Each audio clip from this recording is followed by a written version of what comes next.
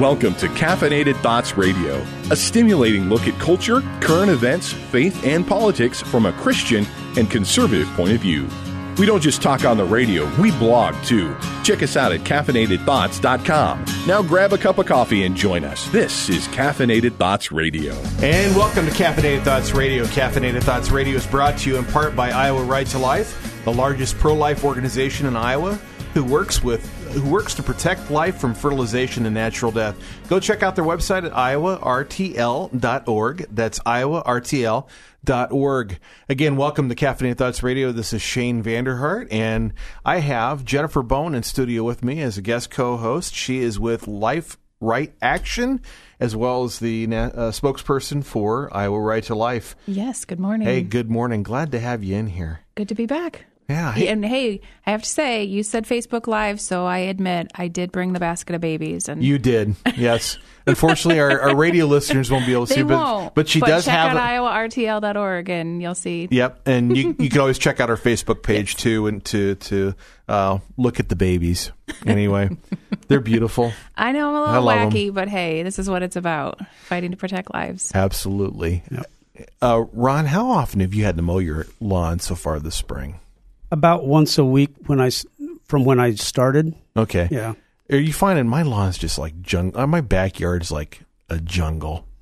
Mine's not that bad yet, but I have a little wacky lawn, so it doesn't get a lot of sun in certain places, so it doesn't grow near as fast. Okay. Well, my backyard's a lot of trees, and then it also kind of goes. It's downhill, and of course I got dogs. Ah, well, there you go. So I won't explain what they do, but anyway, I have a neighbor like that. It all leads to. It seems like the front yard not as bad, backyard jungle. Also, this week the way the weather has played out, I had like limited time to be able to mow when it wasn't like raining. So I mow the front yard. I take a break to go get some water. I was going to go out and tackle the backyard because it's twice as big. Sure. And it's raining, right? No. Oh. My mower won't start. Oh, wow. So I'm like, oh, man. And I'm still waiting for a mowing service to come, finish the backyard. So by the time they probably get to it, the front yard will need to be mowed too, I suppose. Anyway, I was trying really hard this year. I used mowing service a lot last summer. I was trying really hard to not have to do that. Right. Because last year it seemed like between the weather and my schedule, I just never had time. So I think I've already mowed more this spring than I actually did last year. Oh, wow. So I'm doing good. Doing good. Because, I like not spending money because, right. I'm Dutch. So there you go. For sure. Anyway, the joys of home ownership and yards. I bet Matt, our guest, has a nice yard to mow. Do you mow, Matt? Do you mow yourself, or do you have a lawn service? I have a service that's called My Teenagers. They don't do a very good job, but for the price, I get you get what you pay for. Yeah, that's true. My lawn service moved out about a year ago. So that's why I was like suddenly I hadn't had to mow my lawn for like several years, and then suddenly he moved out, and it's like, oh man. Yeah, between teenagers and clients that owe me money, I think I can usually get my lawn mowed. Nice. Well, Matt Whitaker is our guest. He's former U.S. attorney and also former Iowa Hawkeye great. So hey, welcome to Caffeinated Thoughts Radio. Glad you can be on with us. I'm glad I could be with you. I was hoping that this would be the craft beer and coffee episode that we were promised last time. Oh, so I guess we got. I have to postpone that. Yes, we'll have to postpone that because we do need to talk about that. Those are like my two favorite drinks. So anyway, it, powered me through about the last decade. So. I did want to, but something a little more substantial came up that we needed to talk about. Okay. So unfortunately, we had to put that, had to push that back. But we will do that one of these days. Unless you've been like, unless our listeners have been hiding under a rock, they obviously are aware of the Russian probe and and that FBI Director James That sounds kind of medical, by the way, the Russian probe. That's true. Indeed it does. Anyway, former FBI Director Comey was fired, and now they're talking about this memo that he might have where the memo states, according to sources, these anonymous sources that are, have knowledge of such memo, that Director Comey said President Trump asked him to drop the inquiry into General Flynn. So anyway, why is this a big deal, Matt? Or should it be? Well, I mean, it's a big deal because the chuckleheads on cable news keep speculating as to, and then they're aided and abetted by all the members of Congress who can't, don't want to get the worst position to be in America is between a camera and a member of Congress, in my experience. And because there's really right now we have no evidence. As a former prosecutor, I guess I typically wait for the evidence. Right. This memo may or may not exist. What was said may or may not have happened. The president's denying the conversation ever happened. And then on top of that, sort of what Jim Comey did with the information, if he truly felt that the president was trying to obstruct his investigation, then he had an affirmative duty to report that to his higher-ups at DOJ under penalty of criminal sanctions. And so, I mean, there's a lot we don't know. Jim hasn't really talked about it. The Department of Justice hasn't talked about it. Nobody's seen this memo. But again, that doesn't prevent the chuckleheads on the various news outlets from running as fast as they can to call for the president's impeachment and other, horrible things. But you know what the good news of this whole situation is, Shane? What's that? The good news is the lawyers are getting paid right now. So that's, there you go. So you're happy. That's but always you're not the one of them. punchline. Yeah. Always the punchline. Lawyers always find a way to get paid, though, don't they? Or they're lawn mowed. Yes.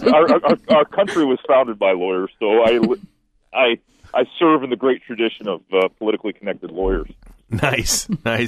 So the latest news out of this whole thing is that a special counsel has now been appointed.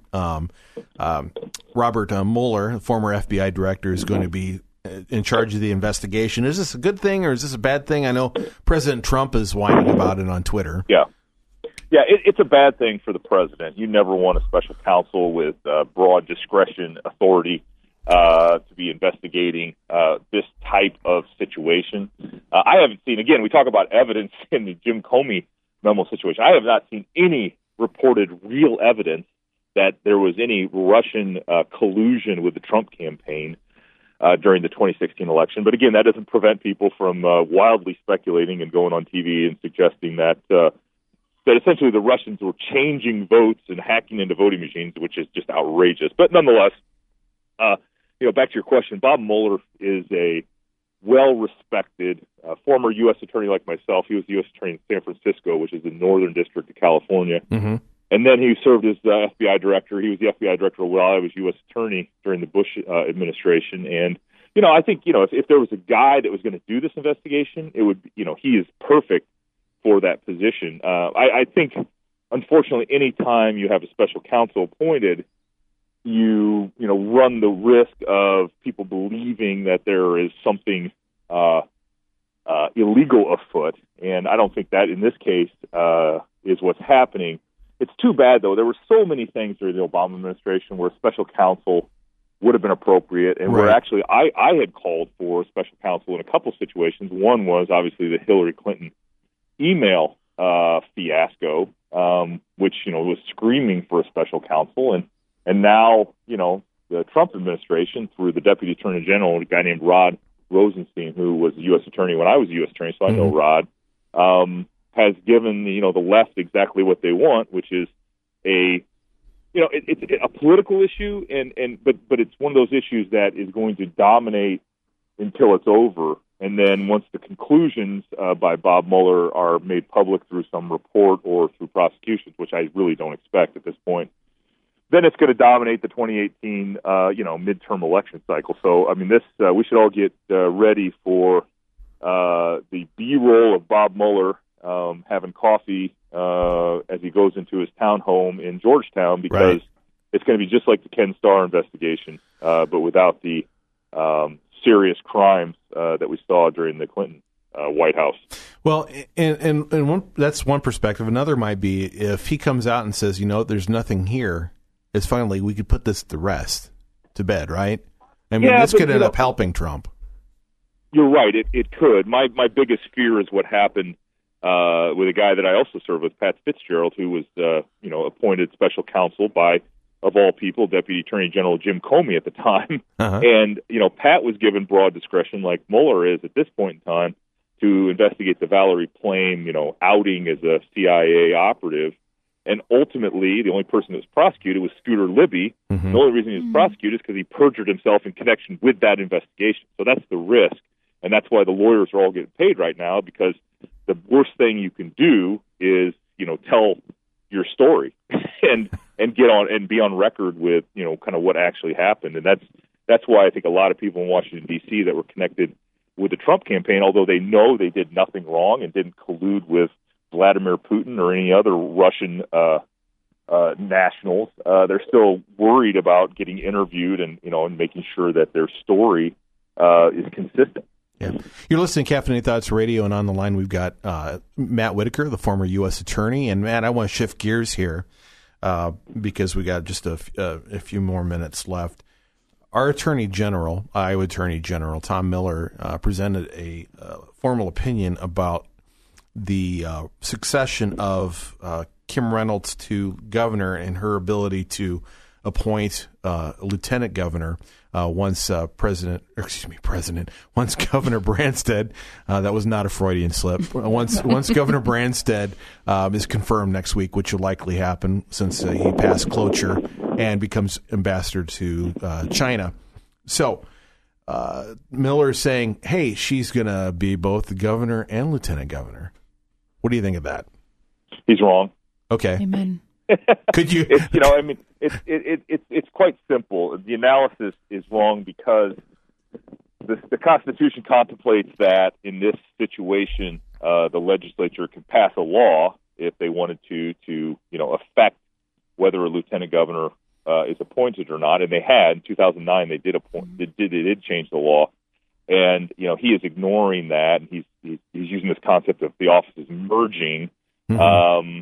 And I think the real question now that he has that opinion is next week what Kim does when she becomes governor. I have heard rumors or maybe I don't think I read it, but some of my well-connected friends who we all know have suggested to me that maybe there's going to be some lieutenant governor in waiting or acting lieutenant governor to try to sort of be cute by half. I hope not. I mean, sort of she's the executive. Right. When she becomes governor, I think she should just say, "This is my lieutenant governor," and force the issue, because ultimately, she is the chief executive, and should take her own advice and counsel, and not necessarily just listen to what the attorney general has to say. Because it's one of my favorite movies, The Big Lebowski, says that's like his opinion, man. Yeah, yeah. Well, it makes no sense that she would have all the power and authority of governor, except for this one thing. And I don't even understand why people are all that concerned about it. I think, reading the Constitution, Article 4, I think too many people are putting too much emphasis and weight on what the word devolve means. Yeah. Because that particular clause in the Constitution, it identifies both temporary situations as well as a permanent situation. So, unlike the U.S. Constitution actually has that split up. Right.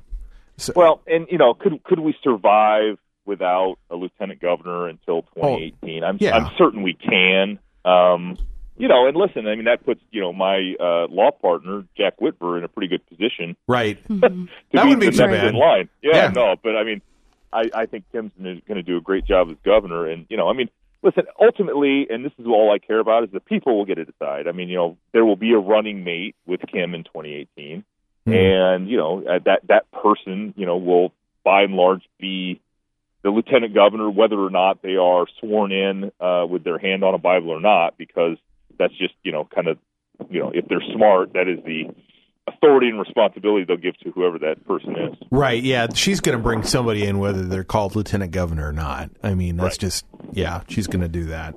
It seems pretty clear that Attorney General Miller looked forward to 2018 and thought, I'm going to dance with the ones that brung me. And, he's posturing for the left here. And it's just so ridiculous. Disagree. Jenifer, the thing I can't figure out is why. I mean, why would he say one thing in December, let the whole legislative session run, and then in May say the exact opposite with no political gain? I mean, it makes no sense. And if it takes 24 pages to explain, then you know that he's hiding something. That's always my theory of legal arguments. Right. The longer the argument, the weaker it is.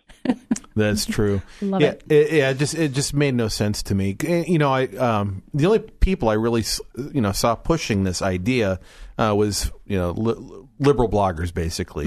Bleeding Heartland, and in particular, was leading the charge liberal? on this. Wait a minute. Yeah, Bleeding Heartland is liberal? This is shocking. Yeah, and her sole concern wasn't about necessarily the Constitution, but it was about that her running mate would actually have some experience under his or her belt when they run for 2018. It's like, we need to be worried about that. And she's like, well, and She needs to be worried about that. yeah. So they were Bleeding Heartland. Yeah, they were saying things like, for instance, she wasn't voted, and the people of Iowa didn't vote her in for that, to do that. Well, yeah, they did. They voted her lieutenant governor, and that lieutenant governor's sole responsibility is to take over if something happens to the governor. That's hello, Anyway, hey, we're out of time.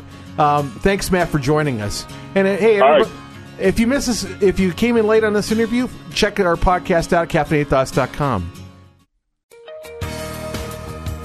Hi, this is Brian Myers of Myers & Associates. If you're involved in maintenance at a manufacturing plant, you know how costly it can be when a machine goes down. And if the reason that machine went down is because the electronic controls on it failed, it can really be problematic if those electronics are obsolete. Well, not to worry. We represent Providence Industrial Electronics Repair, and they can get your machine up and running in no time. They repair boards, drives, servo motors, light curtains, you name it. So if you need industrial electronics repaired at your plant, or if you have other industrial maintenance needs, give me a call at 515-490-2640. That's Myers & Associates, 515-490-2640. Myers & Associates, keeping your operations running.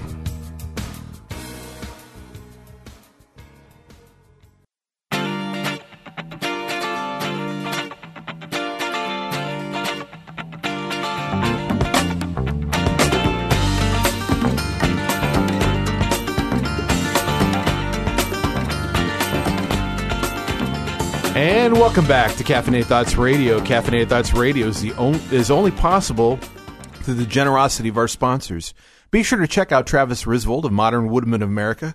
Call Travis at 515-883-0029, and he can help you find the life insurance you need. Also, Caffeinated Thoughts is also sponsored by Crosswalk Ministries with Scott Owen, who offers biblical counseling and conciliation. Contact him at 515-635-5465 or crosswalkcounseling.org. I kind of enjoyed that bumper music, Ron. I just wanted to let that go. That was making my yeah. So I like anyway, to do these but I'm thinking, I need to come in. So hey, we have a guest on the line that I'd like to introduce. Jenifer is my co-host.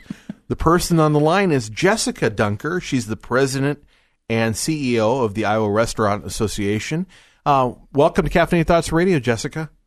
Thank you so much for having me. And you're not the first person that has called me Jenifer. It's just one of those things with the name. I think Two of the most popular names going for a while, I think. Yep, that's right. In my defense, I have a Jenifer sitting next to me. So I totally understand.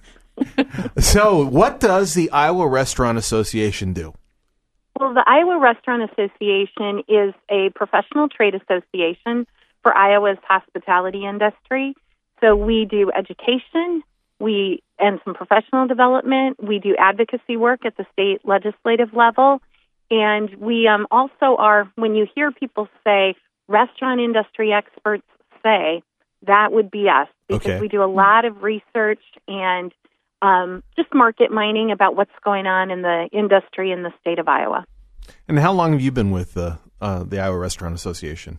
For 6 years. I've been the president for 6 years. And what gets somebody into, doing involved in an organization like this? What did you do before?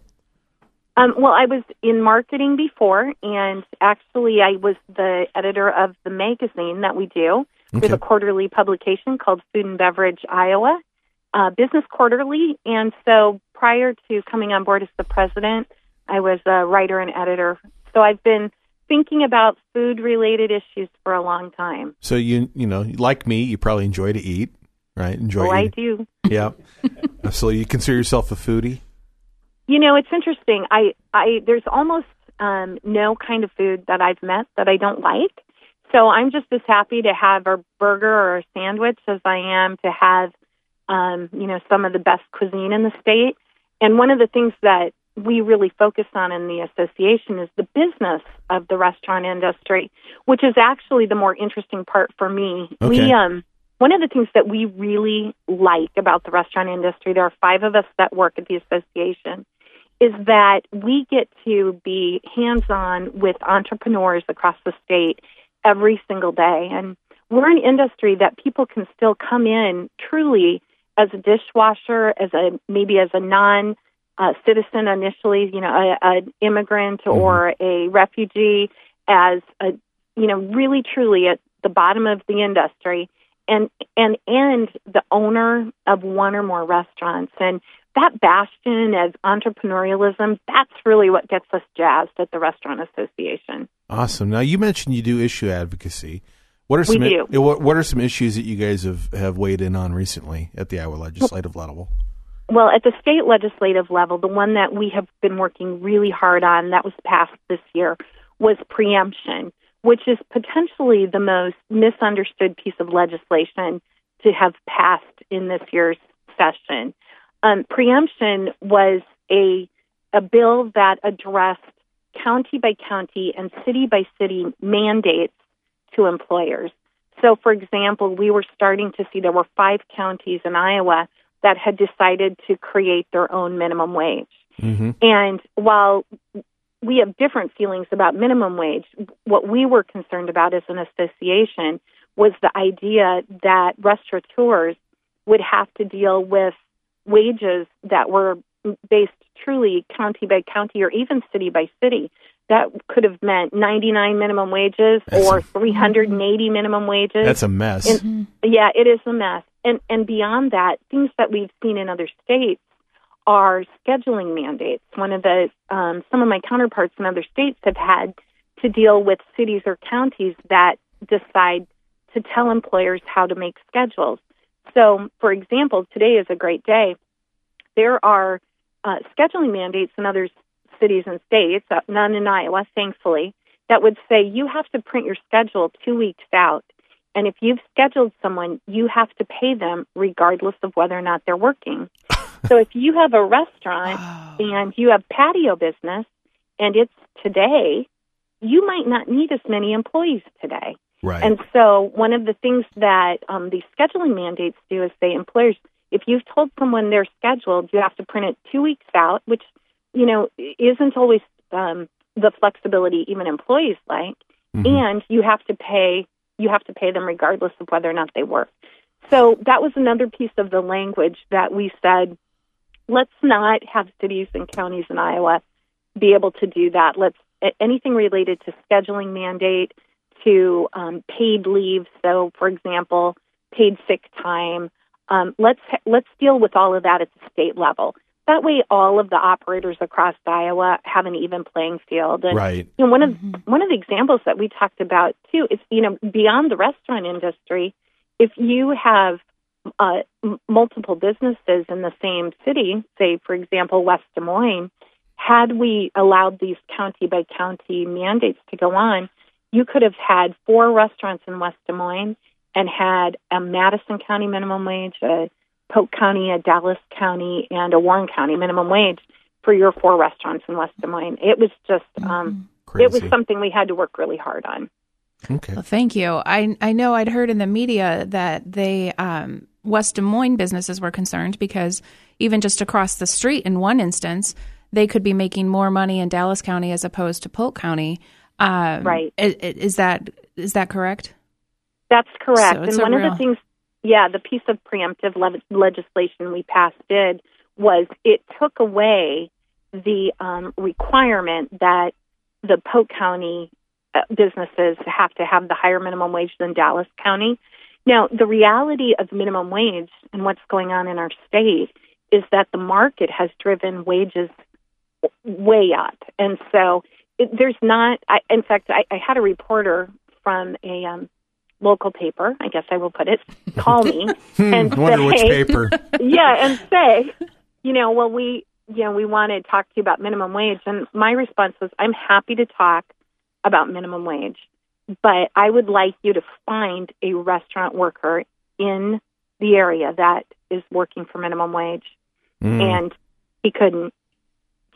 I mean, honestly, even folks starting out washing dishes downtown in Des Moines are making $10 to $12 an hour right out of the starting gate. Yeah. And if you look around at the quick service restaurants, they've got signs up starting wages up to $11 an hour. The market, funny, but how the market works, how the free market works. But wages have been driven way up in the restaurant industry. Our bigger problem is not paying people, it's finding people. Okay. So just in theory anyway, looking at the minimum wage, by the way, you're listening to Caffeinated Thoughts Radio, and online we've got Jenifer, I did it again. Jessica Dunker. I'm going to have that. Anyway, I'm sorry, Jessica. No worries. Yeah, Jessica Dunker, with the president and CEO of Iowa Resturant Association, on the line with us. Are you supportive of an increase in the minimum wage? We would not be opposed to an increase in the minimum wage, in large part because we are not impacted right now. Anything that the state legislature would choose to do, I can't imagine it would touch the starting wages that we're looking at. I was in Elkader, Iowa, and Mount Vernon, Iowa last week. They're starting people there at $9 an hour in those small communities. That's incredible. Because, where the unemployment rate is in the state of Iowa right now, it is difficult to find workers. And if you get quality people, you start them at great wages and you increase them to keep them. So, that really, honestly, the workforce issue for us is much more related to finding great help. That's interesting. Yeah, and I'd never really thought about that, but that's something I'm seeing a lot when because I like to eat and I like to go out, and I see people, I see these restaurants advertising help wanted, and it starts at so much per hour. And I'm thinking, gee, maybe I should quit what I'm doing. Well, Dunkin' Donuts just across the street here from the mall, $10 an hour they start at Dunkin' Donuts. Right. Yeah. Right. I mean, that's amazing. The thing for the restaurant industry, the reason that we feel, everyone feels like their issues are misunderstood, and we are no exception at the Restaurant Association. The reason that we really end up being the tip of the spear in the face of the minimum wage conversation is related to tip wages. And in the state of Iowa, the tip wage that an employer actually hands to somebody, so I as an employer, no matter what, would pay to someone who makes tips, is $4.35 an hour. Mm-hmm. And that's double the federal. The federal tip wage is actually $2.13. Wow. And when people hear that, they're horrified by that because they think, oh my gosh, you don't even want to pay minimum wage to people.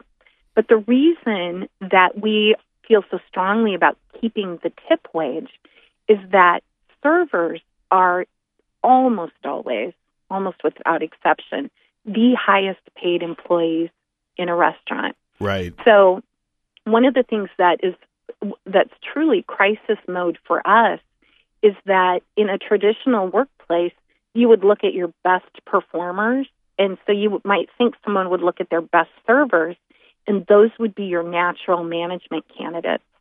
But most servers don't want to make the move into management because they lose money.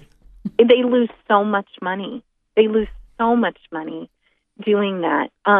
Most of the servers in what I would consider to be solid table service restaurants, family focused table service restaurants. So high amount of food, but maybe not a high amount of alcohol sales.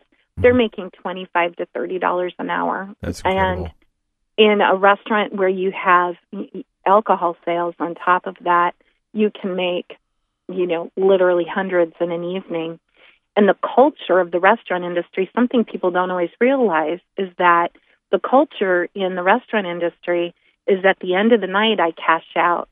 So I go with my credit card receipts to my employer, and they pay me my tip money in cash. And so most restaurant workers leave with money in hand every single day.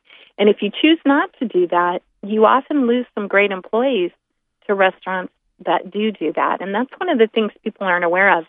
And it's particularly difficult because so many people pay with credit cards now that the only reason most restaurants keep cash on hand is to pay their servers at the end of the evening. And lo and behold, if somebody's run a bad card, as an employer, you're not going to be taking money back from your employees. Absolutely. That's interesting. Something just, when you're talking about the need for workers and having a hard time finding people to do the job, has that made an impact on customer service? Is that something that you find that it's a discussion with some of your members about how to improve the level of customer service? It is. It's related to customer service and also, quite honestly, reliability.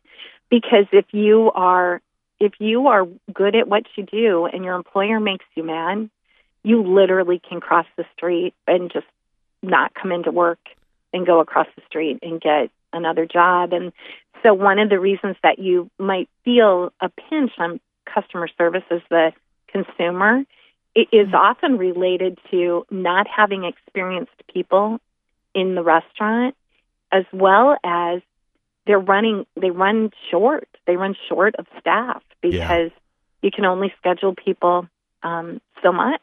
So, it is. I do think it impacts customer service.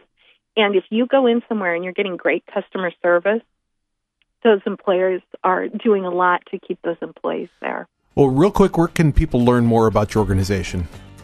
Well, we have a website. It's www, of course, restaurantioniowa.com. And we have a lot of great information up there. We also have a Facebook page, Iowa Restaurant Association. So check in. We do a lot of events that invite consumers. So thanks, Jessica. Love to have you. We appreciate you coming on. Thank you. Yep, This is Caffeinated Thoughts Radio. We'll be back in a moment. Hi, this is Brian Myers.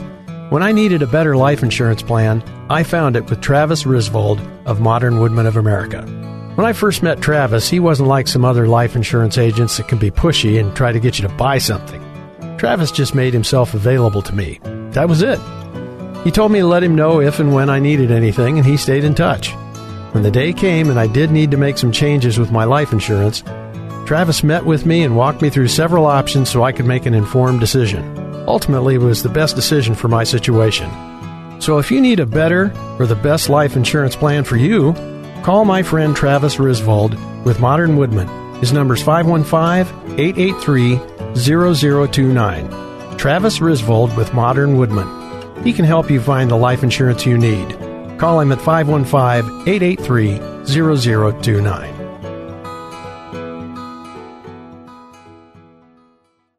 Welcome to Caffeinated Thoughts Radio, a stimulating look at culture, current events, faith, and politics from a Christian and conservative point of view.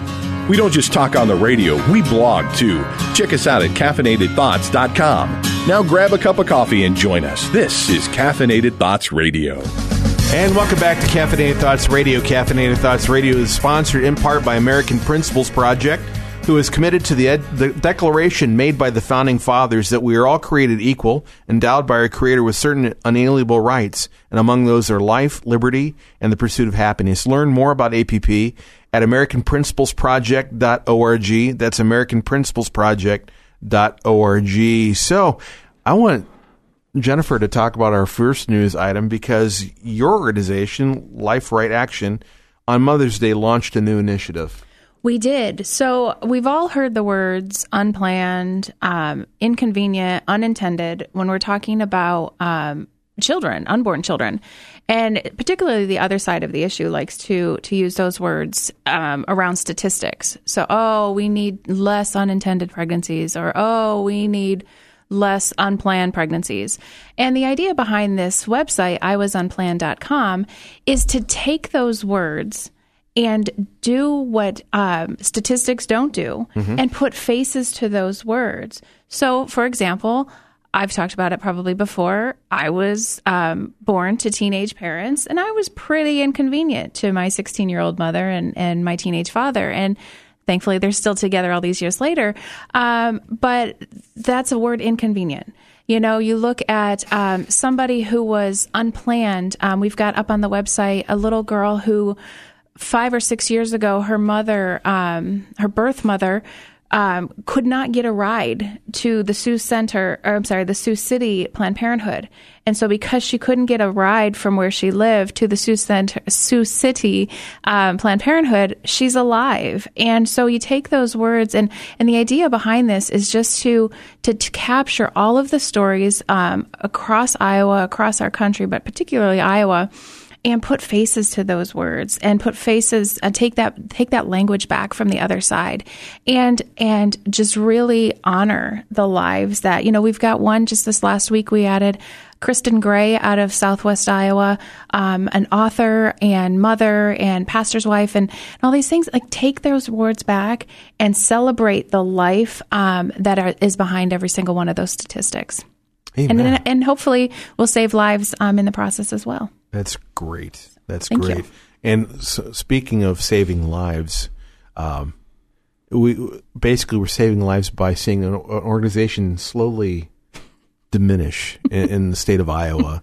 Planned Parenthood of the Heartland announced they're going to be closing 4 clinics in Iowa by July. Thank you, Ron. Yes, Planned Parenthood of the Heartland announced on Thursday that due to the loss of most of their, over half of their state funding, they'd be closing clinics in Bettendorf, Burlington, Keokuk, and Sioux City.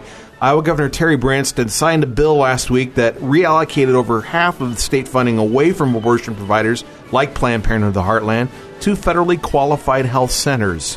And since 2010, Planned Parenthood of the Heartland has closed 20 clinics. Iowa's largest abortion provider still has clinics in Ames, Cedar Falls, Cedar Rapids, Council Bluffs, 2 in Des Moines, Iowa City, and Urbandale. So we could be praying for those to close as well. And how many? You told me before we went live or went on air here how many federally qualified health centers there were in Iowa. Well, there are approximately 2,400 providers corner to corner of this state that this money being moved out of the hands of the abortion industry and into medical clinics across the state. There'll be over 2,400 providers. So true healthcare centers providing true healthcare options to women across our state. Pretty compared incredible. to 8. Compared to 8 Planned Parenthoods now. And, here's what's interesting. There are many things, but I'll try to limit it to one. So Planned Parenthood announced this yesterday, and they said, we saw 14,000 people in those clinics in the last 3 years. I'm not a great mathematician, and actually my good friend Sue Thayer did the math on this. But it drills down to if you take working hours or working days of the year, et cetera, et cetera. It's on Twitter, Iowa RTL, the exact numbers. But here's the bottom line. Planned Parenthood in Bettendorf, Keokuk, Burlington, and Sioux City appear to have been seeing about 4 to 5 clients a day. Planned Parenthood did not close these clinics because the governor and lieutenant governor, they did not close these clinics because the legislature moved the money, our taxpayer dollars, out of the hands of the largest abortion provider and other abortion providing centers. They are not closing these clinics because of anybody other than a business decision in a floundering business. At least that's my perspective. Which that's one business we're thankful and we can celebrate is floundering. And my favorite song to play, and I haven't done it yet because I got the news and I just have been on this whirlwind of talking. But my favorite song to play is "Another One Bites the Dust," and so that's my favorite. We'll have to keep different that in mind. anthems for these moments, and "Another One Bites the Dust." So I get to play that 4 times later today. Awesome, good deal. Praise we'll the have Lord. to keep that in mind and keep that in our No, I love what Ron played. Yeah. So there's a story I wanted to talk about that I think has been underreported. The U.S. There was an op-ed at National Review that based on something that just happened recently. Tom Rogan at National Review wrote that the U.S. must respond to Turkey's attack on Washington. And you might be thinking, what is he talking about? He writes, the United States Secret Service is history's finest protection force. Its Turkish equivalent is a joke. This week, President Recep Tayyip Erdogan, I think I got that right, maybe. If not, who cares? Visit to Washington, D.C. proved why. On Tuesday, the Turkish Presidential Protection Department, and we're going to refer to that as the TPPD, attacked peaceful U.S. protesters on U.S. soil. And some of you may have seen the video released this week that shows TPPD officers launching coordinated attack on pro-Kurdish protesters outside the Turkish ambassador's residence. Now, this isn't the first bad behavior by this agency. TPPD officers attacked journalists outside Washington-based Brookings Institute. A Secret Service agent had to restrain a TPPD officer from attacking protesters. During another U.S. visit, the TPPD decided to push Secret Service agents assigned to Erdogan's detail. I can imagine that wasn't a very good idea. In a 2015 visit to Brussels, a TPPD officer attacked a Belgian government bodyguard. In 2019, the TPPD entered President Obama's inner protective bubble, which I'm sure also wasn't a very good idea. I can only imagine how Secret Service reacted to that. Then in 2011, the then Prime Minister Erdogan's detail attacked security officers at UN headquarters. He writes, thuggery is a prerequisite for Erdogan's protection details, and it doesn't take place in a vacuum. He writes, on the contrary, they're a metaphor for Turkey's descent from Islamic democracy to Islamic autocracy, as Erdogan centralizes power and attacks his opponents. So interesting. They need to. I heard that the Turkish ambassador was called into the Secretary of State, or the Department of State anyway, according to an anonymous source. So I'd love to have been a fly on the wall for that conversation. That's not going to fly. I think either something needs to happen if these bodyguards continue to misbehave like this. For instance, maybe not allow this gentleman back into the country. So anyway, hey, we got a minute left. I got to stretch. Kill time. Jennifer, what are your thoughts on this story? Well, I was just thinking, I'm not Jenifer, obviously, but I was just thinking on your intro we always to need that. more Ron. Yeah. Yes. The intro to that, I was thinking, you were mentioning that there were turkeys in Washington. Was that the... I thought that was appropriate, actually. Well, the Turkish president visited, but there's always turkeys in Washington. I have 2 thoughts. The first is, as Ron was talking, I was picturing the old WKRP with the turkeys flying out of the air. And 2, I didn't know they couldn't turkeys fly. They couldn't fly. And 2, we are in perilous times across our country. And we are talking, the media just won't relent over possible likely non-stories. And we're at risk here. And so I appreciate you bringing that story to our attention, because we got to pay attention. Your friend just had a huge fight with her husband. She is frustrated and can only think about how bad the conflict is and will become. How can you help? I'm Scott Owen with Crosswalk Ministries of Central Iowa, and it's time to pause for peace. Our first reaction to a friend like this is to listen. This works initially, but in the long run, we tend to only be encouraging negative thinking and gossip. You're not a marriage counselor, but what can you do? One thing you can do is help her adjust the direction of her thinking. Right now, she only sees the bad that conflict promises, but she might benefit from seeing 3 good things that conflict offers a Christian. I use the Peacemaker's Principle pamphlet by Peacemaker Ministries to show that conflict is an opportunity to do the following: glorify God, help you become more like Christ, and to test your unconditional love and service. If you would like more materials on how to help a friend, stop by our counseling center in Ames or visit our website at crosswalkcounseling.org.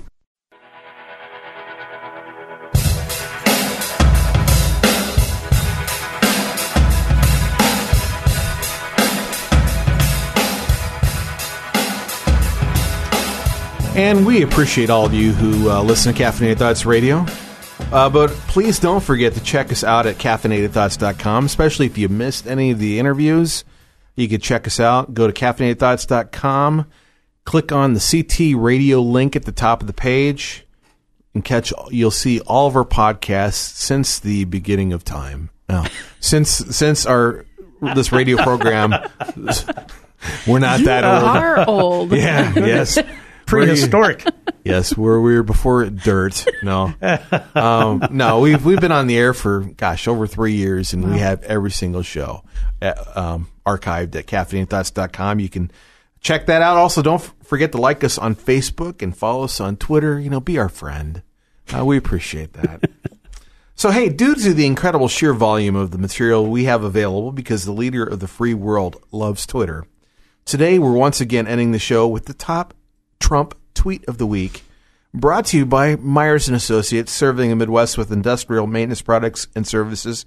You can call them at 515-795-3676. Myers & Associates, keeping your operations running. Without further ado, the top Trump tweet of the week.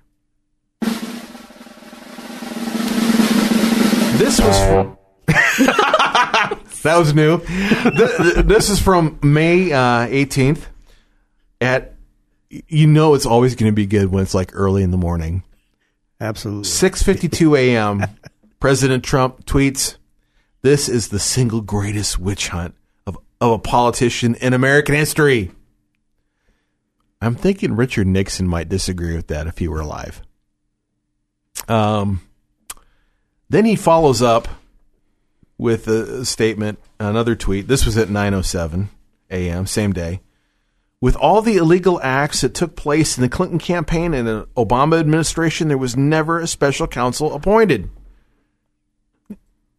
Yeah, well, true. That's true. And I'm going to have to, it was good having Matt come in. I'm going to have to differ a little bit because I think, first of all, it shouldn't matter what wasn't done under the Obama administration and with the Clinton campaign, because we want transparency, we want accountability. While there hasn't been tons of, there hasn't been evidence, there's been a lot of conjecture and a lot of anonymous sources. I think having the special counsel, and I think also too, not just the special counsel, but Senator Grassley with the Senate Judiciary Committee asking for, hey, let's see the memo, let's see any audio recordings. And Congressman Chavez of the House Oversight Committee saying the same thing. He's like, let's see the memo. I think bringing this stuff to light, anything that's out there, let's see the evidence. Let's take a look at it. Not that I'm hoping something goes wrong with Donald Trump, even though I'm not his greatest fan. But let's put this to bed. Let's see what's there, and maybe we can bring this to a conclusion. I think having a special counsel, especially after James Comey was fired, and then Donald Trump kind of putting his foot in his mouth and alluding during an interview that the Russia investigation was part of that. He's kind of his own worst enemy when it comes to stuff like this. His communications team, as we talked last week, had a good narrative going, and he kind of shot it down. I'm going to say my own thing.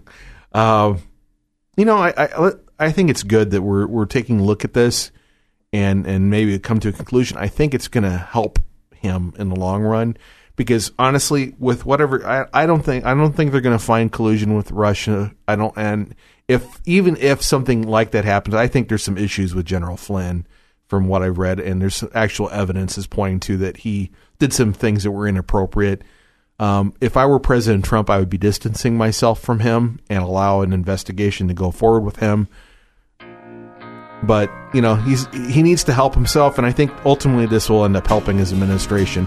Hey, this is Caffeinated Thoughts Radio. Thanks for listening, and again, check us out, caffeinatedthoughts.com. And we'll see you next week, everybody.